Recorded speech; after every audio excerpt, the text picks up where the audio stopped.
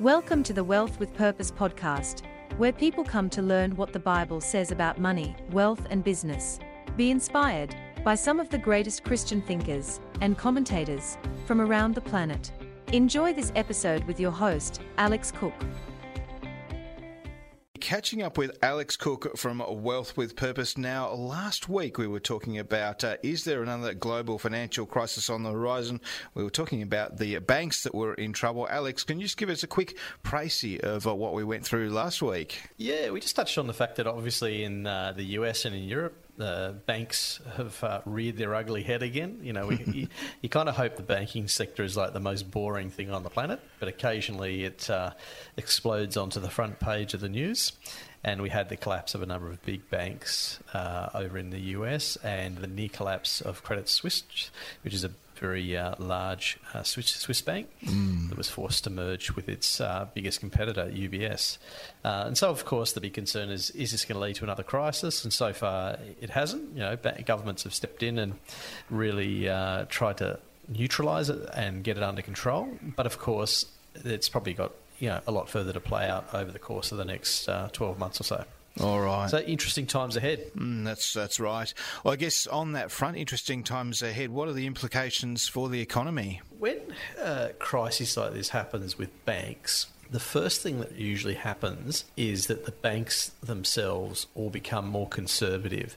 So they all start to lend a lot more carefully. They're very careful who they lend to. They become more conservative. They tend to lend to more the top-tier borrowers, so, large companies that they consider to be safe, as opposed to small and mid-sized businesses, which are typically seen as a bit riskier.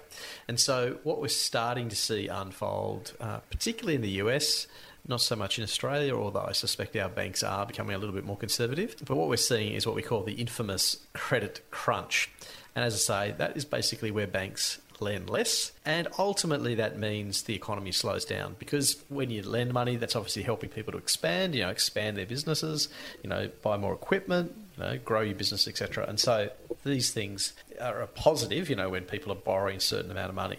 When you get that crunch, you get a slowdown. And so really what we're going to see in the US, and this has been talked about for the past probably more than 6 months now, is the likelihood of recession in the US and so forth. And what we're really starting to see, both in Australia and in the US, is defaults are starting to go up. And when I mean defaults, I mean corporate defaults. In the US, it's up 2.5 times since 12 months ago. In other words, up 250-odd%. In Australia, during the pandemic, because there was so much, stimulus and free money floating around, only a very small number of companies went broke, about $250 a month. Now that we're up to $700 a month. And that's a bit more in line with the trend, but it is increasing. The trend is up.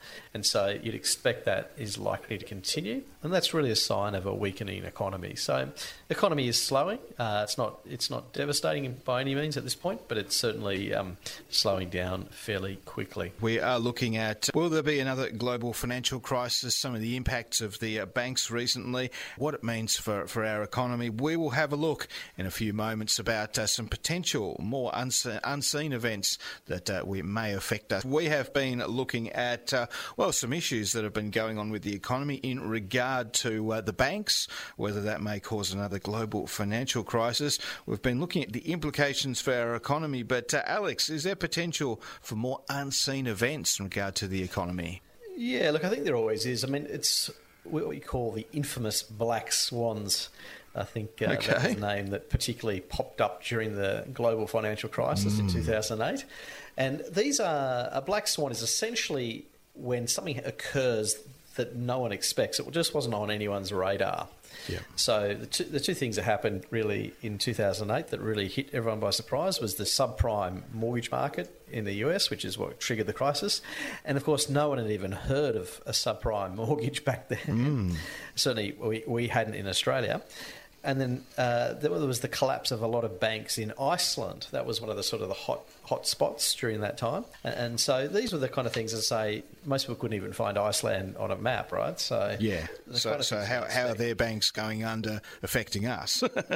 Yeah, exactly right. And I think going forward, though, we still are in this very uncertain period. We've got high inflation. It's not fully under control yet, although the fact now that there's this sort of, if you like, banking crisis that's been on the brewing over the last month or so, that's likely to weaken things just because of the weakened confidence, which is likely to be deflationary and recessionary. So that means that hopefully inflation will start to come down and there'll be less of a concern there. There's always other things that could happen. I mean, the thing that concerns me really over the last 12 months is this war that's been going on in Ukraine. It really seems to me that it's escalating. You know, it's a little more quiet in the media these days. You know, you see little articles here and there, but mostly we're not hearing the detail of what's going on. And there is a massive troop build-up in Europe, and central banks are buying gold, which is a warning sign, you know, when they're starting to accumulate more and more gold. The Chinese have been selling down their US government debt, in other words, their government bonds. You know, that's really a sign that they think, what will happen to us if we go into Taiwan? You know, China's thinking, well, we've got to protect ourselves from sanctions and so forth. So there's all these kind of things brewing that may or may not happen. You hope they don't. Certainly greater risks, I think, than what most of us have seen. Perhaps in some cases in our lifetime, but certainly in the last 20, 30 years, things are much more uncertain than what we used to. Exactly. Do we need to fear? Can we pick up the Bible and approach it from that angle? Alex? Absolutely. Look, I mean, I think when people hear what's going on around the world, it's very easy to sort of get distracted. It's very easy to get concerned about where's this all heading? Where's this all going to end? The remarkable thing about the Christian faith is we have this God who is above and beyond all these circumstances. God is sovereign. He's still in control of the world. And he's, in fact, so powerful that he can take care of me irrespective of what is going on around the world. You know, I just love that story, you know, where Jesus is in the boat with the disciples and the storm's raging, the waves are, you know, banging over the boat. They're all scared for their life. And Jesus, of course, just gets up and just, tells them to calm down and it all stops.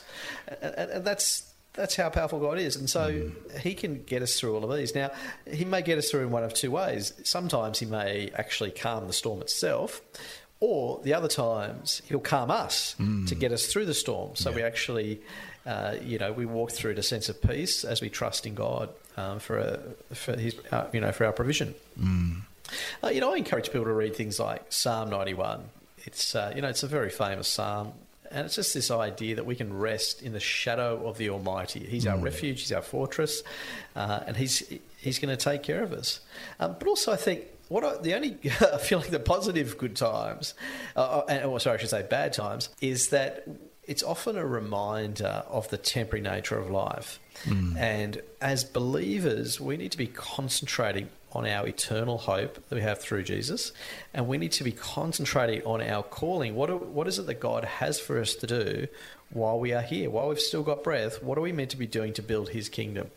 And that's what we should be focusing on. And in tough times and uncertain things, we need to stop thinking about all the mess that's going on around us and actually get into the battle and say, you know what, we're going to be on the front lines for Jesus, and we're going to actually get out there and build his kingdom, help others through tough times.